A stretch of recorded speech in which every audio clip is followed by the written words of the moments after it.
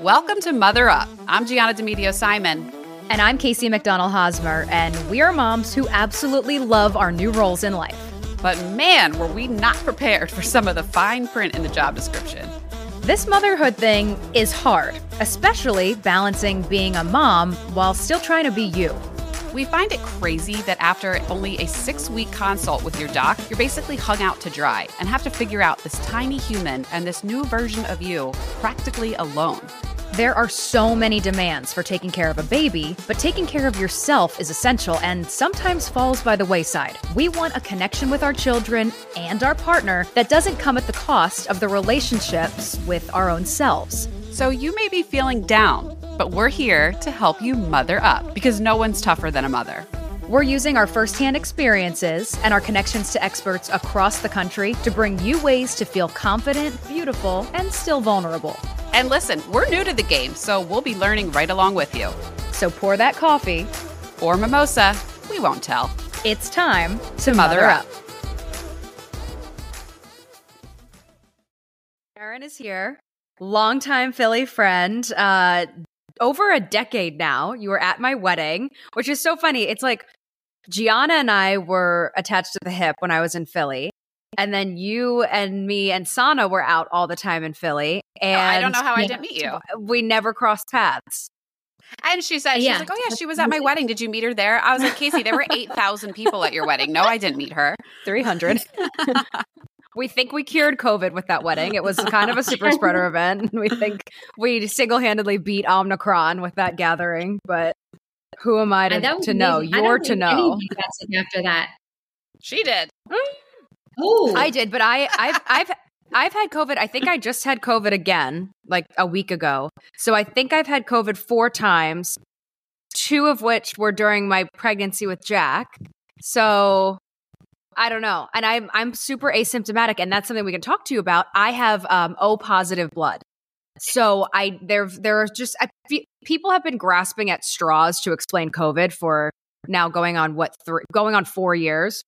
Yeah. So I think that it's like one of those things where I've heard that over and over, like, oh, if you have O positive blood or O blood, you don't have symptoms as badly as those AB people. I don't know what it is, but there's like something. Is there anything to that? Yeah, no. That's a fantastic rumor that went around, but no, there's nothing to that. Dang Tic Tac.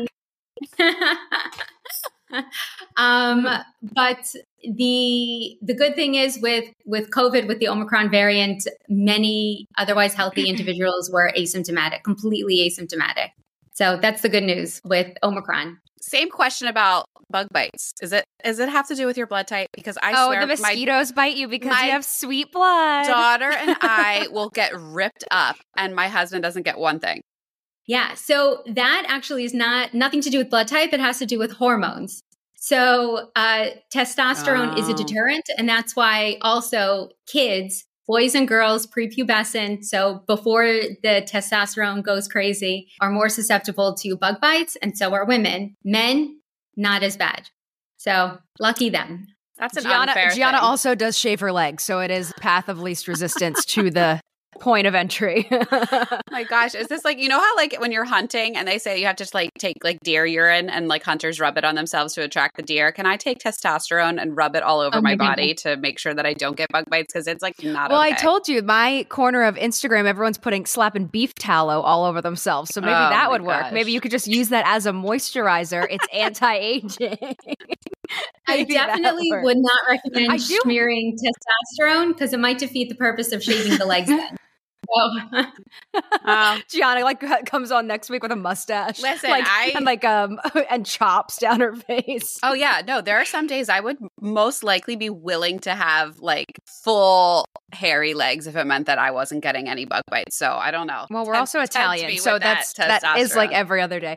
Wait, I want to go back to, because Gianna, Dr. Zagoni talked about this when we had her on in October, and she talked about how people who got COVID aged backward, like aged in reverse, like some kind of regenerative something or other. The fasting. She said when you're very sick, you're not eating as much, and the fasting was actually promoting a reverse in biological aging. Are you seeing that? Aging. So I'd have to go over the science behind that in my head with fasting and reversal of aging. So if you separate the COVID out and you say, okay, fasting reverses aging, I'm sure there were studies done on that, but I would go with no. Maybe like cell turnover or something. So the only thing that kind of makes sense with that is, in general, as Americans, our diets are terrible. What we put in our bodies is terrible. I mean, just thinking about what I had today and some of the stuff that I even feed my kids, I'm like, oh my, I cringe as I'm giving it to them. You have 2 preteen boys, so you just have to they run and you just have to hit moving targets with burritos. Like it's not, oh my God, it's not your fault. Endless trash cans. It's amazing. I love it. Like, okay, is it second dinner or third dinner tonight? So definitely giving your metabolism a break from processing foods seems to improve health overall, and that improves aging. Also, when you think about reduced carb load. So again, with fasting, giving your metabolism a break and the gut biodome that we have, it's anything that reduces inflammation, again, reverses aging potentially, but nothing to do with COVID, I don't think. But having better diet and exercise and in general, a better diet and maybe partial fasting may be good for reversing aging or keeping a better overall health. I think that's a safe statement. I don't think people fully understand. I know they don't fully understand how difficult it is to become a doctor. Yeah, it's extremely, extremely, extremely difficult. I mean, but you take out being a doctor, even if you're working 80 hours a week and you're barely sleeping or you're pulling 36-hour shifts in the hospital, there are moments where you get a break. There are days that you have off that you could sleep. Of course, it took me no time to realize that it was easier for me to just stay in the hospital when I wanted to sleep than rather come home and be woken up every 5 minutes by a screaming baby. So I frequently did that. I would just stay in the hospital. But that's the main difference between being a mom and being a doctor, even a resident where you're working 80 hours a week, where as a mom, you can't even go to the bathroom without your kid. You can't take a shower without your kid. What kind of crippling mom guilt did you feel? I kept telling myself, I do not feel guilty because if I was home right now with my kid, I'm not a good parent. I'm sleep deprived. I'm cranky. I'm anxious. I'm depressed. I'm stressed. And I have no patience. And I'd rather someone that has slept well the night before and has a lot more patience than I do take care of this baby right now, because I would not be good at it at this time. But one of the things that I also mentioned, and I talk about this, but with my first kid, I had a lot of postpartum depression, a lot. And that definitely affected my work and my home life. And everything that you read in medical school and residency about postpartum depression wasn't true for me. I had a very supporting, loving family, husband. At the time, I lived a few blocks from my parents. My mom helped me whenever I needed it. I had 24-hour, 6-day-a-week live-in help. So it had nothing to do with. So did you psych yourself out of it for a while? Did you tell yourself Sharon, we're good. We are checking all the boxes. We've got the help. Baby's good. No. Was there a psychological battle you had with yourself? Because I know I would be well, you're selfish. Why did you have this baby? Go into that self-talk that you have. Or women often do that. You have nothing to be upset about right now. Yeah. You have to look at all the help you have. Yes, you have nothing to make you feel this way. No, I didn't think about any of that. And that's one of the things with you're so strong. No, I didn't do it because I didn't even realize that it was postpartum depression. I just thought, clearly there's something wrong with me. I'm missing that mom gene where I don't want to be home with my baby. Oh. And you felt like I'm detached. Completely detached. And I worried about him every second of every day. I thought for sure my baby nurse is going to kidnap him. And I feel like every mother eventually goes through that. I still think that. That feeling. I think someone's going to climb in the window at night. Yeah. Yeah. I literally, I just thought I was losing my mind. There was no rhyme or reason for how I felt. And I just thought I was so busy with work that I didn't even have a second to think. It was just taking care of patients until I came home and had to take care of my baby. And then I felt like I wasn't doing a good job, definitely not taking care of my baby. And thank God I had other people around me. And I kept thinking that, well, at least someone else can give him love because I feel like I'm so removed from him. And I feel guilty about that now for sure, because I had a very different experience with my second. And it really took me until my second kid to realize how bad my postpartum depression was with my first. I was just going to ask that. Like, when did it click for you? Like, oh, wait, this is me. And then really what pulled you out of it? Or do you think it was just time and experience? It was time. It really was just time and removal from that period, just perspective of, and it was strange because all of my friends that had kids were telling me, oh my God, don't you feel so attached? Don't you feel like you would do anything for this baby? Don't you just love him to death and feel like, he's a part of you? And in my mind, I rationalized it. I went through IVF and I kept saying, he's not my kid. This is not my kid. They mixed up the embryo. I have someone else's embryo. It's someone else's child. Wow. My husband was like, let's do a DNA test. I'm like, no, because then we're going to prove that he's not ours. Then what are we going to do? We're going to be stuck with someone else's baby and we're going to know for a fact that he's not ours.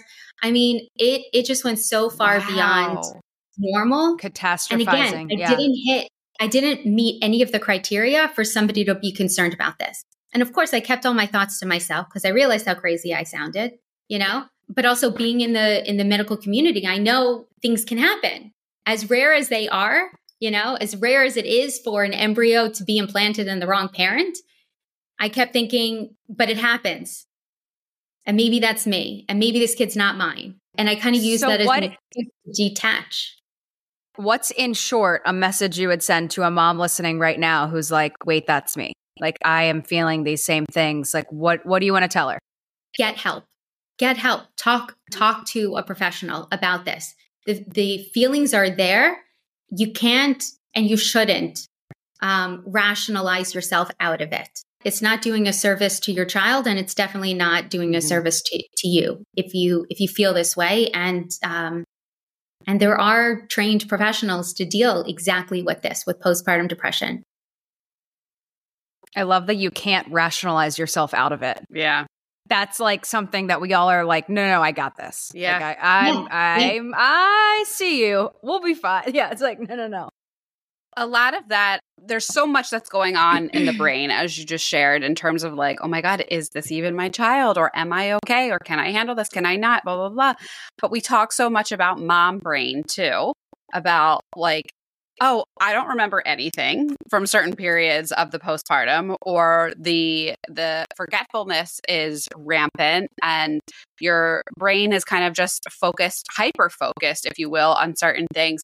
How much of what we call mom brain is actual like physiological effects of the body of birth and pregnancy? Are there like scientific things that we can point to that you've seen in your studies? And if there aren't, lie.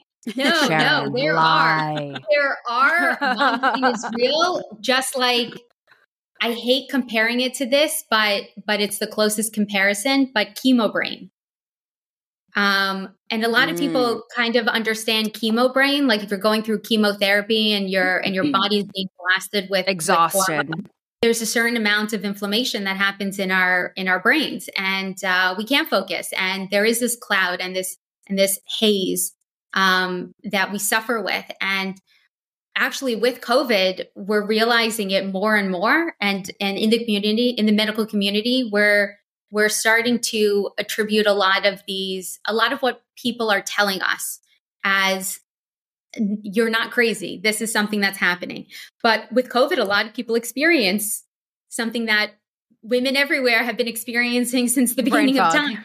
Mom brain, right? Mm-hmm. I mean, my God, it basically, it's from the second there's an embryo developing inside of you until at least 6 months postpartum where everything is kind of hazy and blurry. Sleep is off. You're so tired you can't function. I mean, I would fall asleep standing up. I fell asleep taking a test when I was pregnant. That's not normal. You don't fall asleep taking a standardized test. It's the same thing that people on chemotherapy suffer from, but it's definitely real. There's no doubt about it.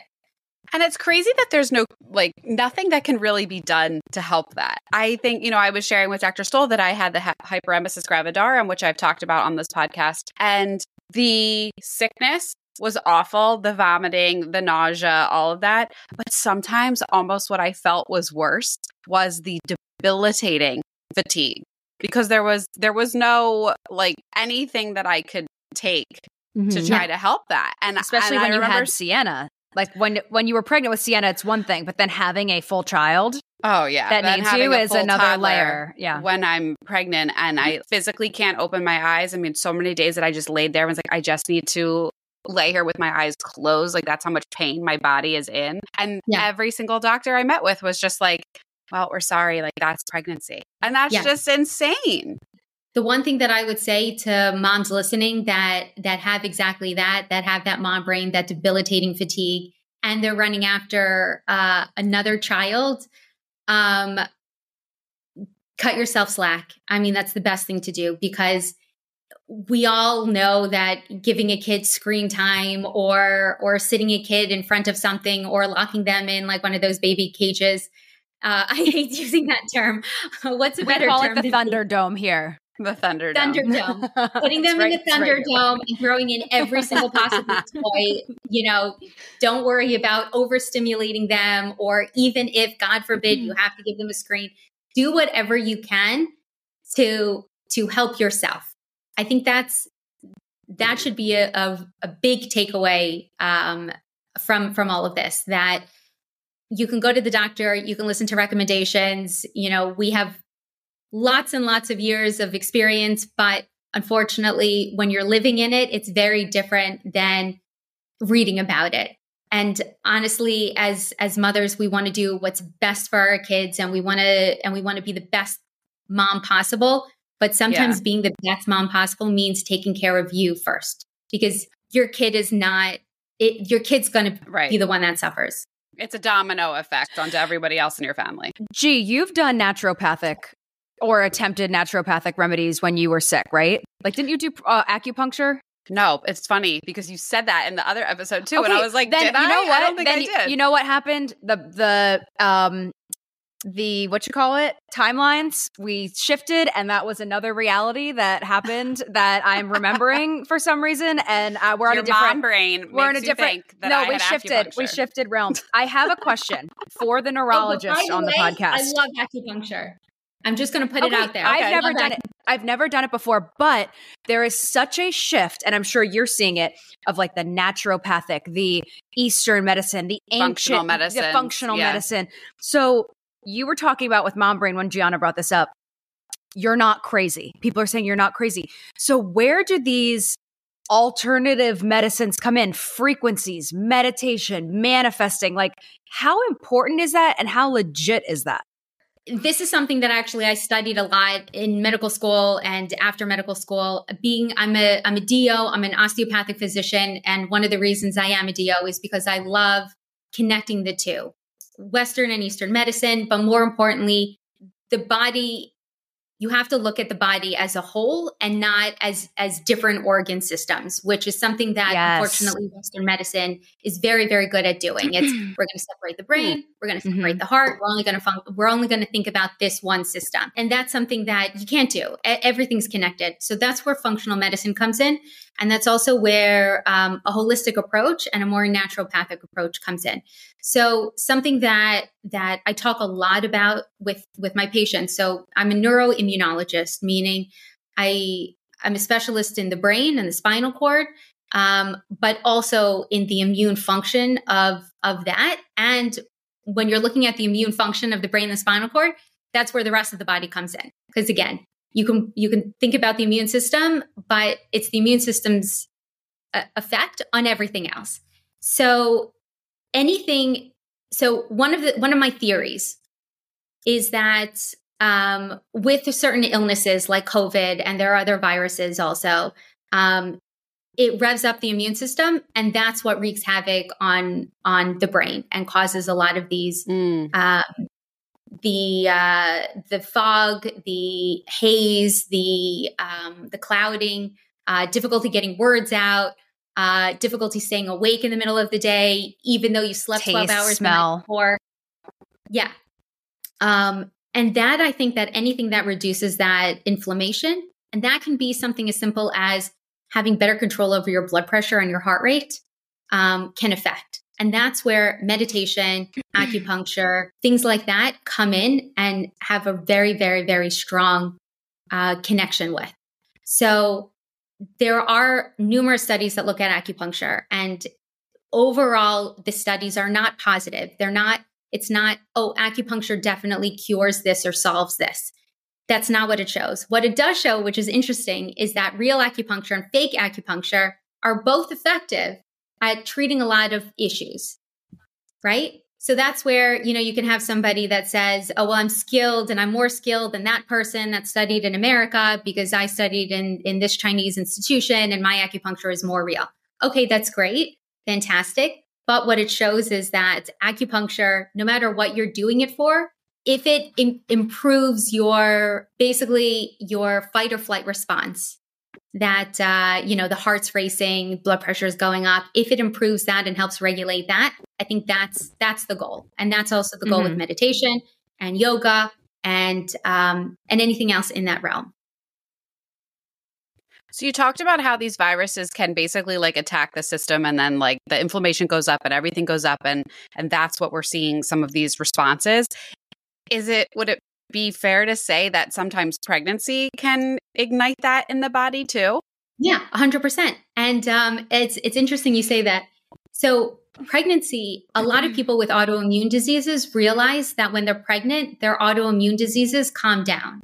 And some people are like, oh, that's interesting. Like I have MS, I have rheumatoid arthritis, I have psoriasis, and they're all better with pregnancy.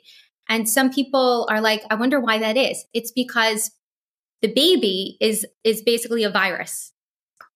So think about that, okay? Here you have a foreign object that your immune system is like, do I attack it? Do I leave it? What do I do? I feel like I shouldn't kill this pathogen that's growing inside of me. And taking all my nutrients. Taking all my nutrients, right. But that's basically what it is. The baby is a virus. And that's why your immune system, people with autoimmune diseases, their immune system attacks them. So now the immune system is distracted. Exactly. Look over here. Exactly. Yeah. Exactly. So it's just kind of hanging back and waiting, and watching and seeing what's going to happen, but it doesn't attack you as much. So a lot of people with autoimmune diseases that otherwise, when they're not pregnant, they're tired and they have brain fog and they have difficulty walking, those symptoms actually improve. But for other people, it worsens. So, okay, now we have a reason for it. Now we know why the body is reacting the way that it does sometimes. Right. We hear a lot about... We're going to have headlines. Dr. Stoll believes pregnancy is a virus. Every mother is hosting a... Oh, I can't wait for the rehearsal dinner for one of your sons. You'll be like, this little garbage can virus, he's really good at soccer, but let me tell you what. Yep. So we hear often, or at least we've started to hear about 7 years, that you should give yourself 7 years to really come back, which sounds crazy. And my son is 9 months old, and I have to remind myself that Buckle sometimes. up, Buttercup. Oh my God. He is 9 months old, and I have to tell myself that at least weekly, bro, he's 9 months old. You just had a baby less than a year ago. Stop this negative self-talk. Stop the pressure you're putting on yourself. So if we're hearing 7 years, or even just 3 to 5 years, basically whatever the timeline is, because every woman is different, but giving yourself some time. What are your thoughts on how long it takes for a woman to come back, and how much of that is focused like cognitively that it takes for women to come back? Oh my God. You don't even want to know my thoughts. I can tell you my husband has this theory. So as much as here's the next part. This is going to get me in a lot of trouble. That basically, I'll keep it PC. Imagine all of your mental energy is now going into raising a child and making sure that child stays alive. Correct. Imagine. Okay, I'm imagining what that might be like. Yes. What it's like. Right. And now add another child to that, and another child. And now you have 3 kids that you have to keep alive every day.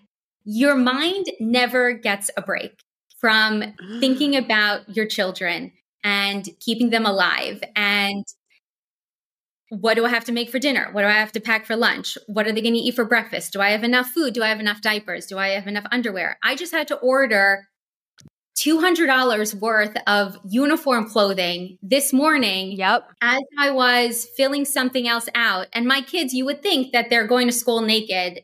That's how many pants and shirts I ordered for my kids, because just watching them go out the door in the morning with holes everywhere.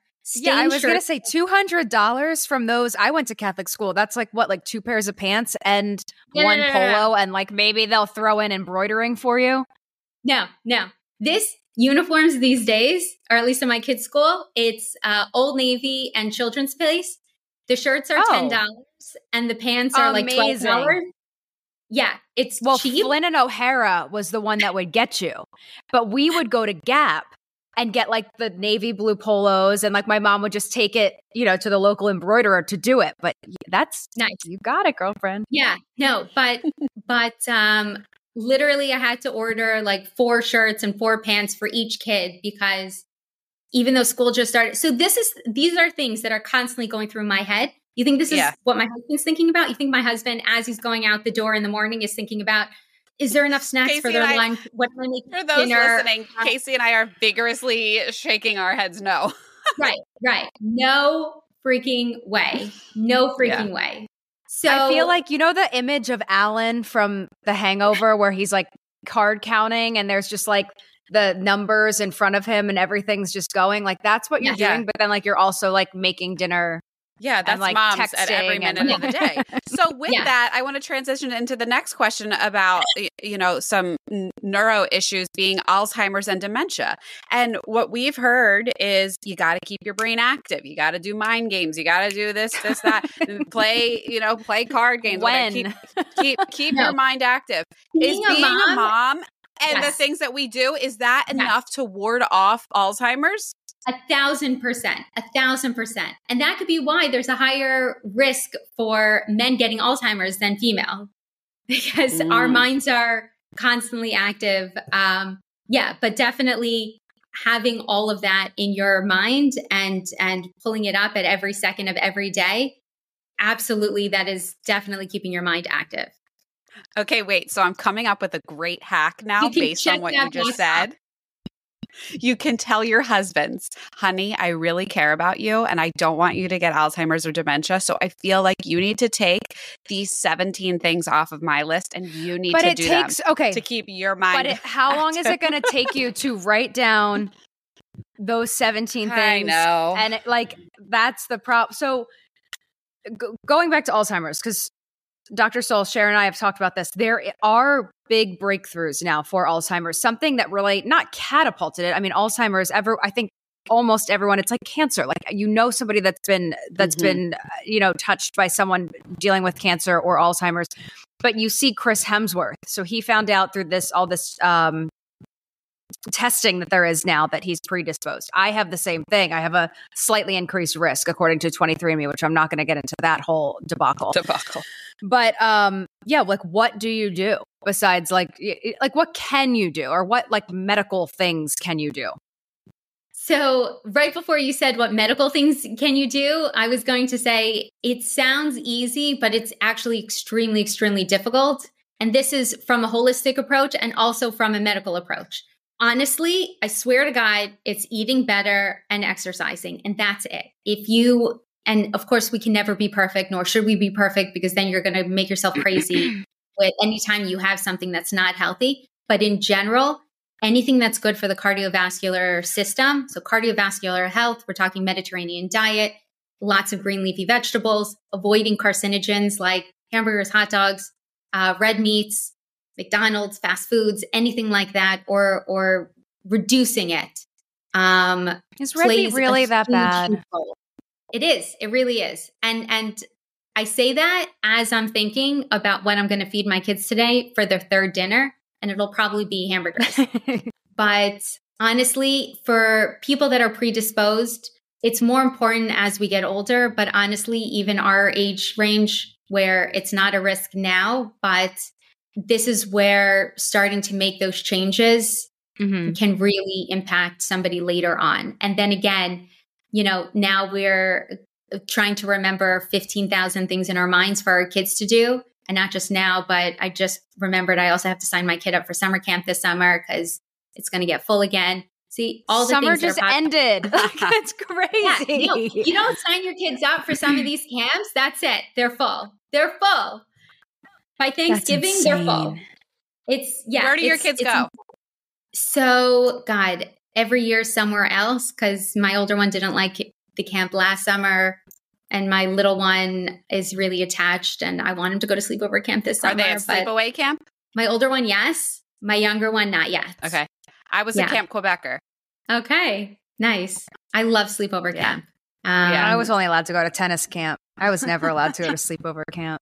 Speaking about camp, lots of activities that kids do there. Does that freak you out at all as a mom, as a neurologist, as somebody that knows how sensitive and obviously vital the brain is? Are there activities that you get worried about your children doing or competing in, or that like constant? Like ever. Yeah. Like, is there a list of like, I will not let my child do XYZ?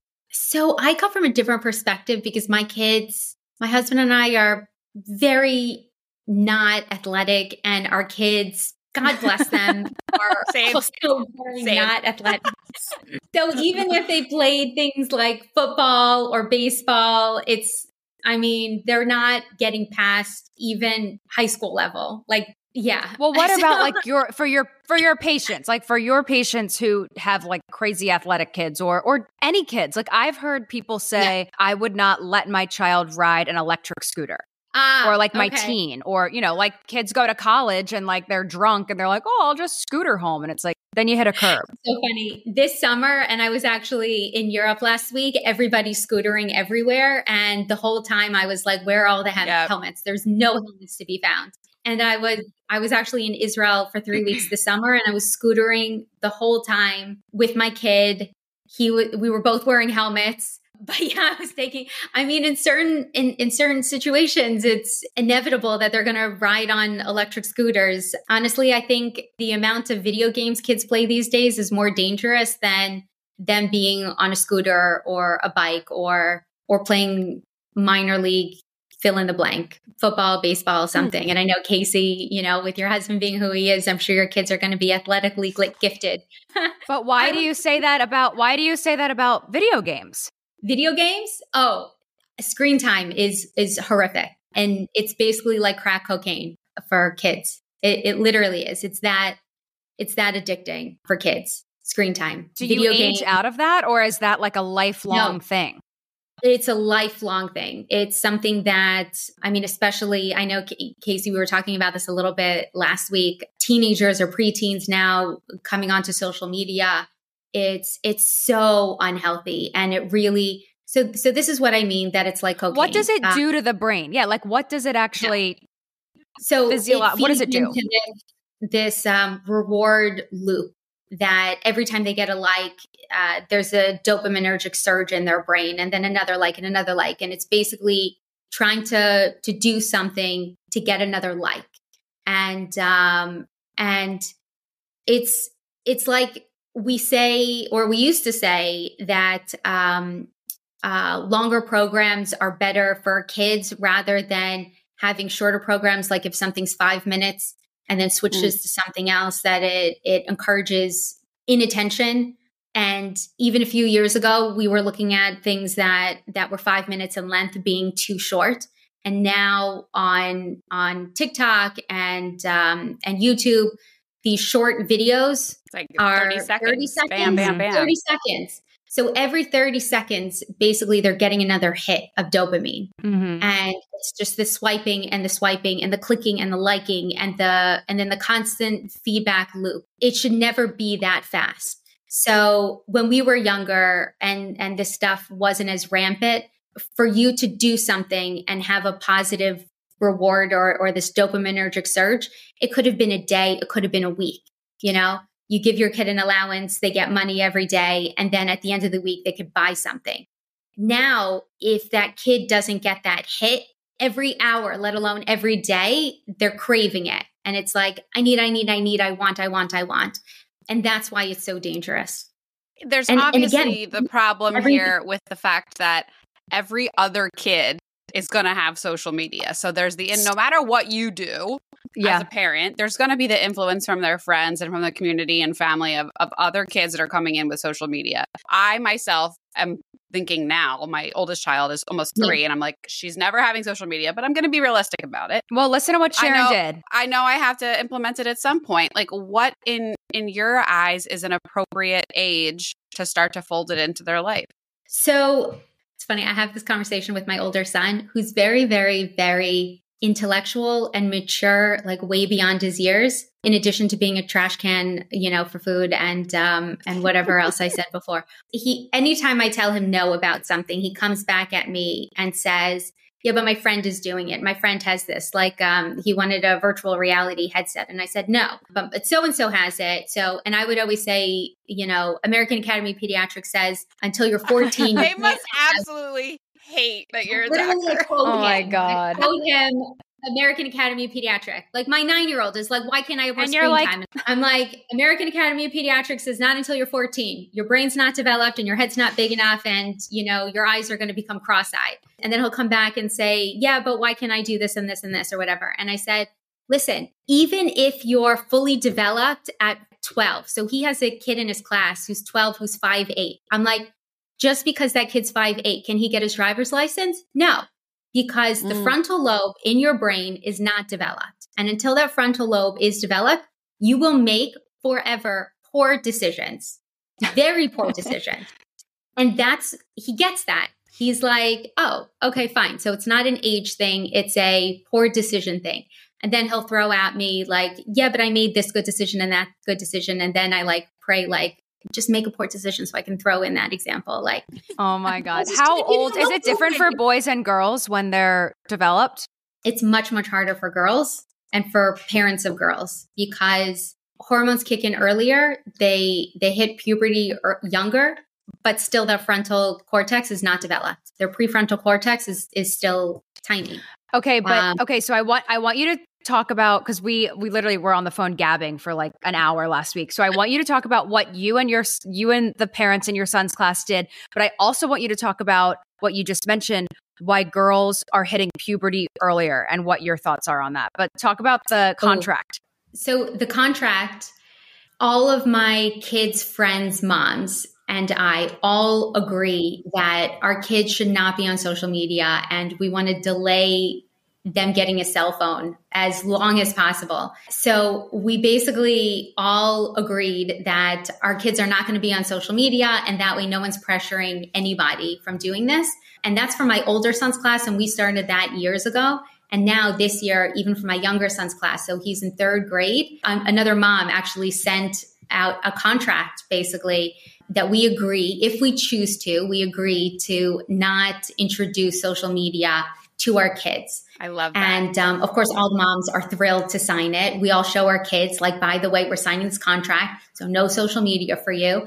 And it's something that even my 7th grade boy now, again, no one in his class is on Instagram or TikTok or Facebook is there 100% participation throughout all the moms, all the parents? 100% participate. Wow, that's great. 100% participation. Are the girls in on it too, or it's just the boys? It's just the boys. Why is that? Why was the choice to just the boys? Why did you reach out to the female moms or what happened there? So in his school, they're at this age, they're separated, the boys and girls. And also because of the girls. So again, we all know that girls are more mature than boys. Parents of girls allow their girls to go to their friend's house by themselves and have more independence. So they wanted their kids to have phones just so their parents could call them and say, hey, did you get there okay?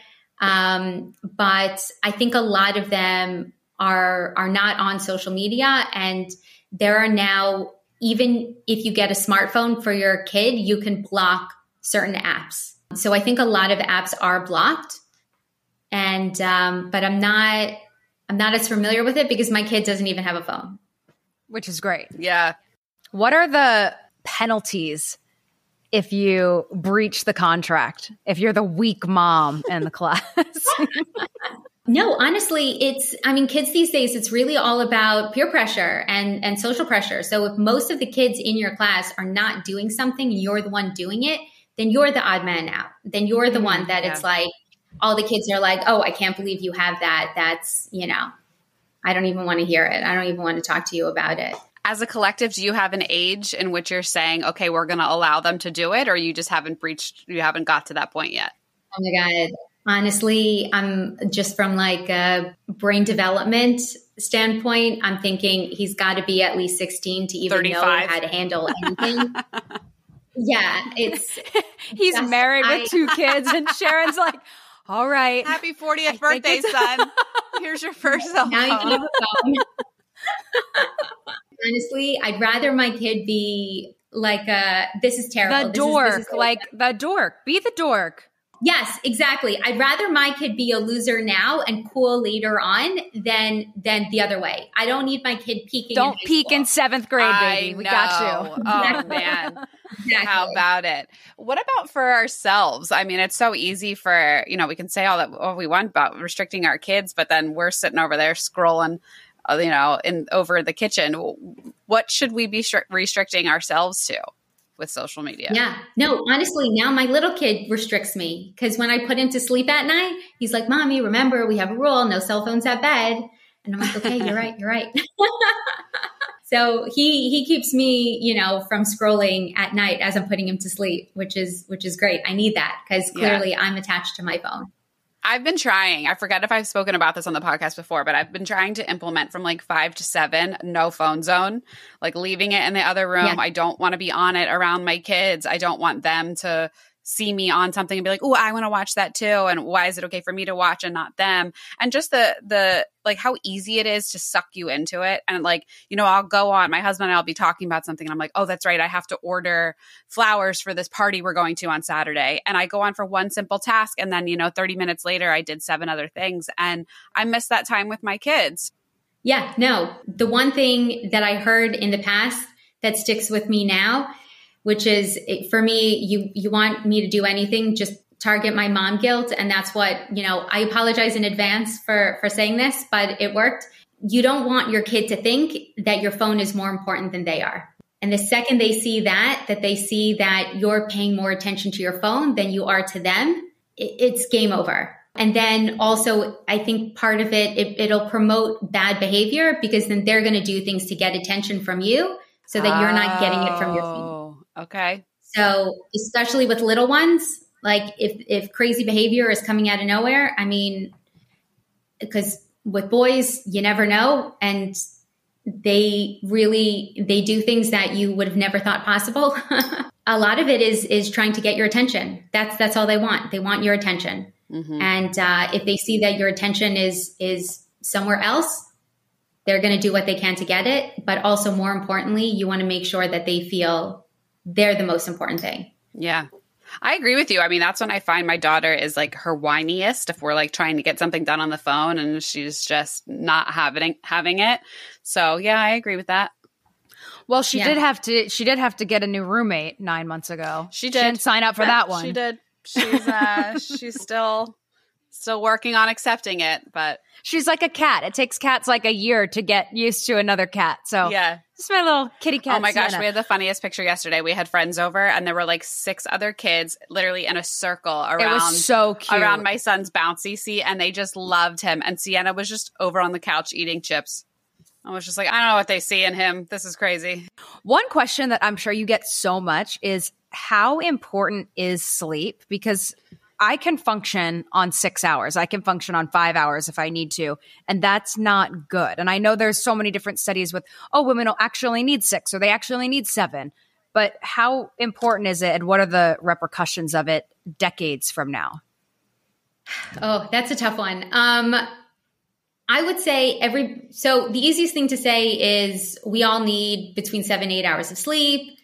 But it's not as important to have the 7 to 8 hours of sleep. What's more important is to get good sleep. So if you're woken up every 5 minutes, it's basically hitting all of the sleep cycles. So, hitting 1, 2, 3, 4 REM sleep, 1, 2, 3, 4 REM sleep.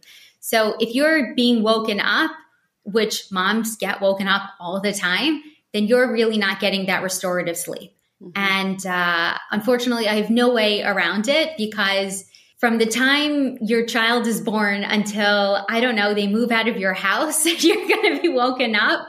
So it's really that restorative sleep that matters. So you asked me about the hormones for girls. Yes. My theory. Girls. So one of the things that I've noticed just in the population, so again, as a scientist, my population is basically my son's friends, but also just in general, I think as women, we can all kind of see that kids, especially girls, are hitting puberty earlier now than they were a decade ago and really even 2 decades ago. And I think one of the reasons for that is just hormones that are in certain processed foods. And for some reason, it seems to be affecting girls more than boys.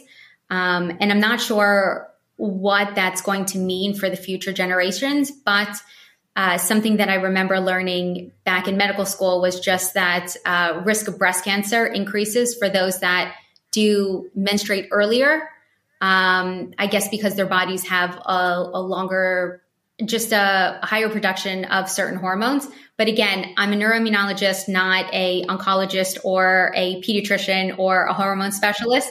So take that with, a grain of estrogen. But that's something that I've been noticing just in the population. It seems to be hitting sooner, harder. I meant to send this to you. I did tell Gianna about this, but I saw that a lot of fast food restaurants were being randomly tested. And I'm paraphrasing here, but a lot of the chicken came back positive for hormones and in particular contraceptives. So they're not wanting these chickens to lay eggs if they're meat chickens. So going back to that theory, it's like, okay, well, birth control tricks your body into thinking you're pregnant, correct? Yeah.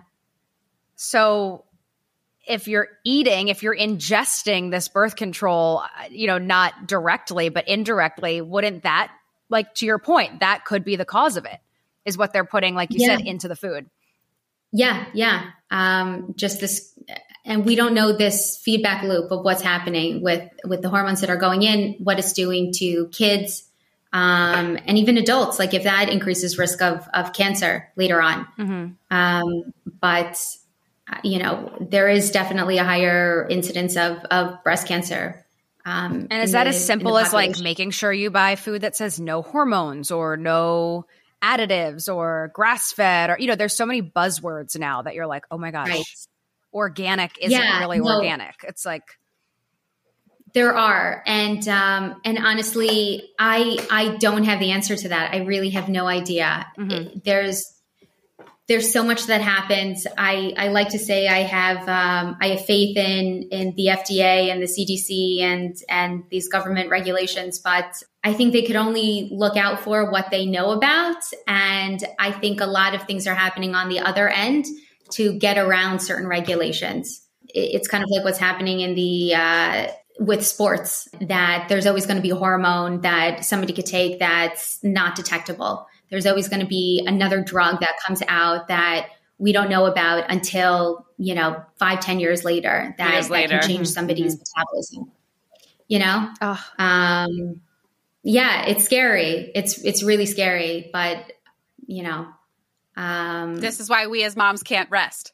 So there's always something to think about. Right. We're always thinking about it. Right. Well, that's good though in the long run. It'll keep us mentally sharp. Right. Sharon, you're the best. Yes. Thank you so much. Thank you for Sure. being here. Thanks This was for great. We having me. covered such a gamut of things. And I appreciate you being vulnerable and sharing about the postpartum depression and the thoughts that you were having. You know, that's something that we really try to promote here on the show because it's something that women probably think they're going through alone and they're so not. So thank you so much for sharing that. Sure. Thanks so much for having me, guys. Thanks for listening to Mother Up. We have new episodes every Monday. In the meantime, follow us on social by searching @MotherUpPod. Got a topic you want us to cover? A story you want us to share? Give us a shout on our website, www.motheruppod.com. Production support for today's episode provided by Katie Anderson, also a mom of HomeAway Studios. I'm Gianna Demedio Simon. And I'm Casey McDonald Hosmer. Have a great week, and remember, whenever you're feeling down, mother up.